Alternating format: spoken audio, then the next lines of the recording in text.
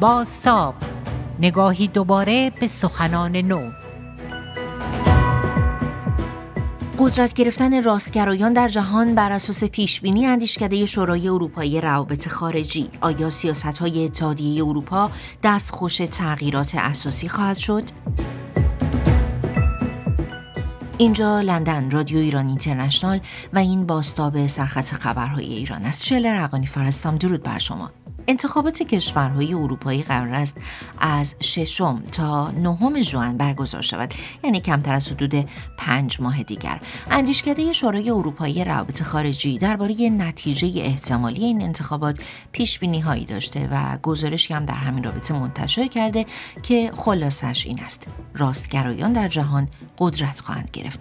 این اندیشکده گفته انتظار می رود گروه‌های راستگرا در 9 کشور عضو اتحادیه اروپا از جمله اتریش، بلژیک، فرانسه و هلند بیشترین آرا را به دست بیاورند و در 9 کشور دیگر در رتبه‌های دوم یا سوم قرار بگیرند.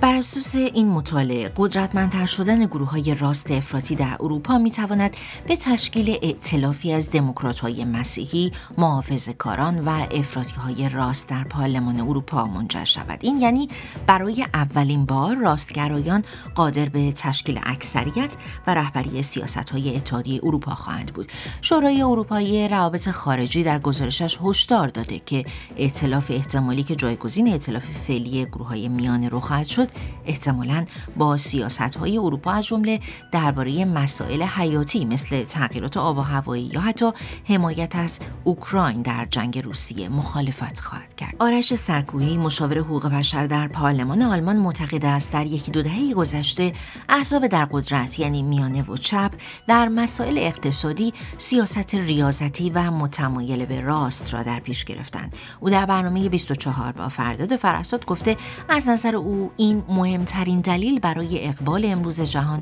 به راستگرایان است.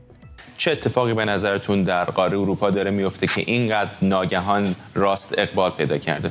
خب این یک پدیده‌ایه که ما چند سالش میشه گفت حتی بیشتر حدود 10 ساله داریم یک روندی که داره طی میشه و حالا داره بیشتر به نتیجه میرسه و این همونجوری که شما هم گفتین احزاب راست افراطی قدرتشون داره بیشتر میشه. بعضی کشور اروپایی این احزاب در قدرت سهیم هستند یا در قدرت سهیم بودن، در سوئد، در فنلاند، در هلند رأی زیادی بردن، در اتریش در قدرت سهیم بودن، در ایتالیا قدرت رو به دست دارن، حزب نوفاشیست ایتالیانو قدرت رو به دست داره، در کشوری مثل فرانسه بسیار قوی شده، در اسپانیا هم حزب راست افراطی قوی تر شده و خب در مجارستان و مثلا دهستان هم که این احزاب راست افراطی قدرت رو به دست داشتن. دلایلش خب در کشورهای مختلف متفاوته و فکر کنم وقت زیادی میخواد که بتونیم همه اینا رو تحلیل کنیم، ولی به نظر من دلیل مهمش اینه که در در 10-20 سال گذشته احزاب میانه و احزاب چپ در زمینه سیاست‌های اقتصادی به سمت راست رفتن، سیاست ریاضتی رو پیش گرفتن و این باعث شده که بخش بزرگی از وضع اقتصادی طبقات فرودست خرابتر بشه، طبقات متوسط کوچیک‌تر بشه،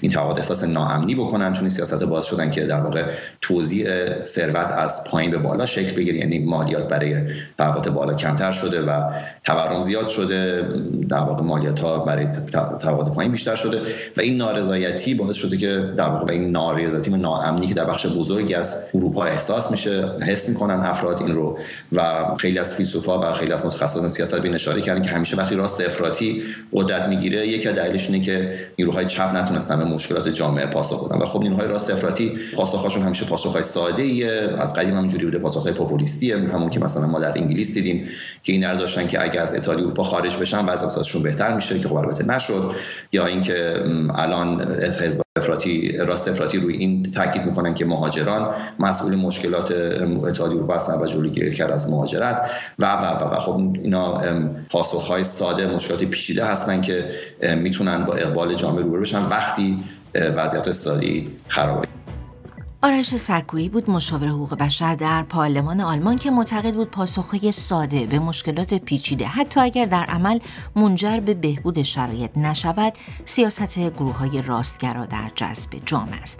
علی سعدزاده، روزنامه‌نگار که در آلمان زندگی می‌کند، در این برنامه گفته این یک اتفاق تاریخی نگران کننده است و دلیلش تلمبار شدن مسائل روی هم بدون ارائه راهکار.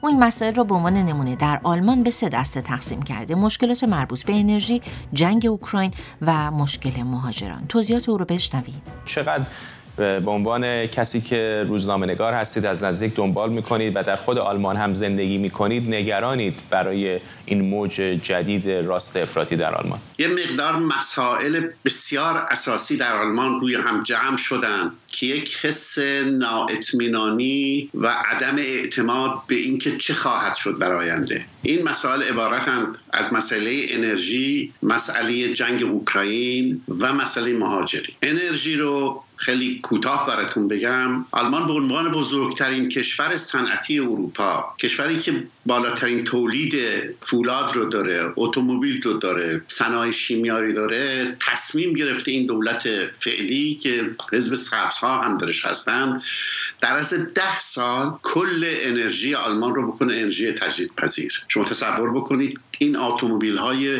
کارخانه‌های مرسدس و فولکس واگن و بی ام دبلیو، همه اینها باید انرژیشون از انرژی تجدیدپذیر تولید بشه. کارخانه‌های فولاد همینجور، کارخانه‌های پتروشیمی همینجور، بعد گرمای خانواده ها همینجور.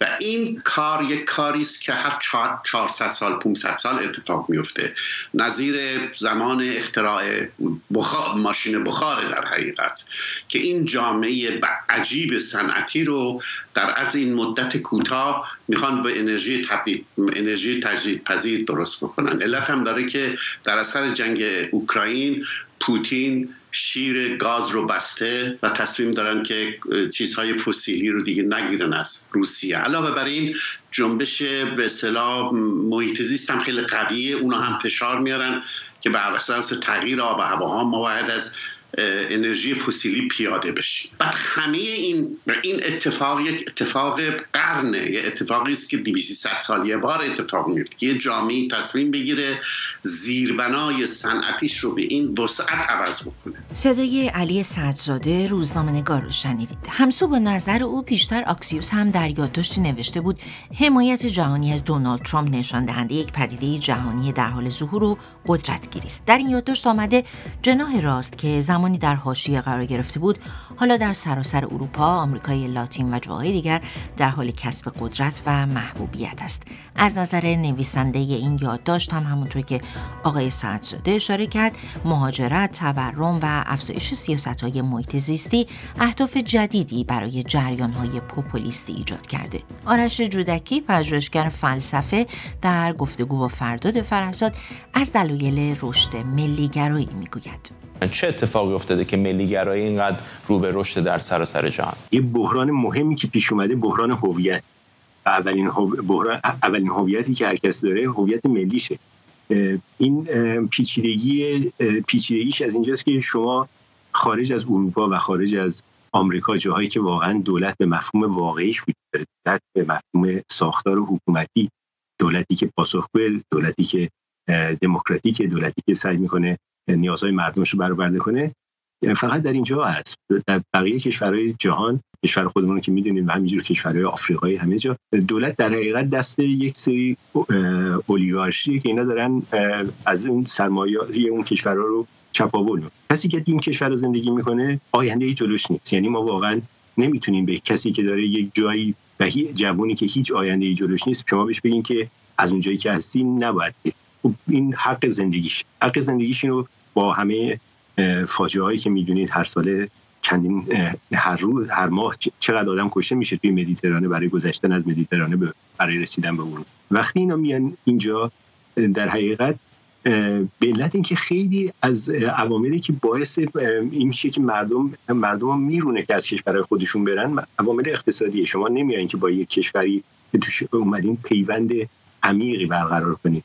و به علت تکنولوژی جدید خیلی از آدمایی که میان هنوز دارن توی کشور خودشون زندگی میکنن، با همین تلفنی که دستشونه همونجا هستن و خیلی زبون اون کشورها رو یاد نمیگیرن. ما بین ایرانیای خودمون هم میبینیم کسایی که سالهای جدید اومدن خیلی اون زبون کشوری که دارن توی زندگی میکنن نمیدونن، چون همش دارن توی محیط فارسی زندگی میکنن. درسته که از ایران جدا شدن، این برای ایرانیا و برای همه کسایی. در نتیجه وقتی که میان اینجا اتفاقا اون قسمت هویتیشون هم زیادتر میشه، چون وابستگیشون بیشتر میشه. از این برم آدمایی که دارن اینجا زندگی میکنن، همونجوری که دوستان گفتن، اروپا دیگه فقیر هم شده و مشکلات خیلی پیچیده‌ای اومده. همین که صنعت‌زدایی انجام میشه، قسمتی که کارگرها طبقه متوسط در اروپا به ثروتمندی سابقش نیست. در نتیجه اونا هم یاد این میفتن که اینا هم یه هویت دیگه‌ای داشتن، با کسایی دارن زندگی میکنن که هویت اینا رو ندارن، همه یاد هویت‌های خودشون و وارد یه جنگ هویتی میشین و همینجاست که گرایش ناسیونالیستی پیشرفت میکنه. ناسیونالیسم برابر فاشیسم نیست، ولی همه فاشیسم ناسیونالیست.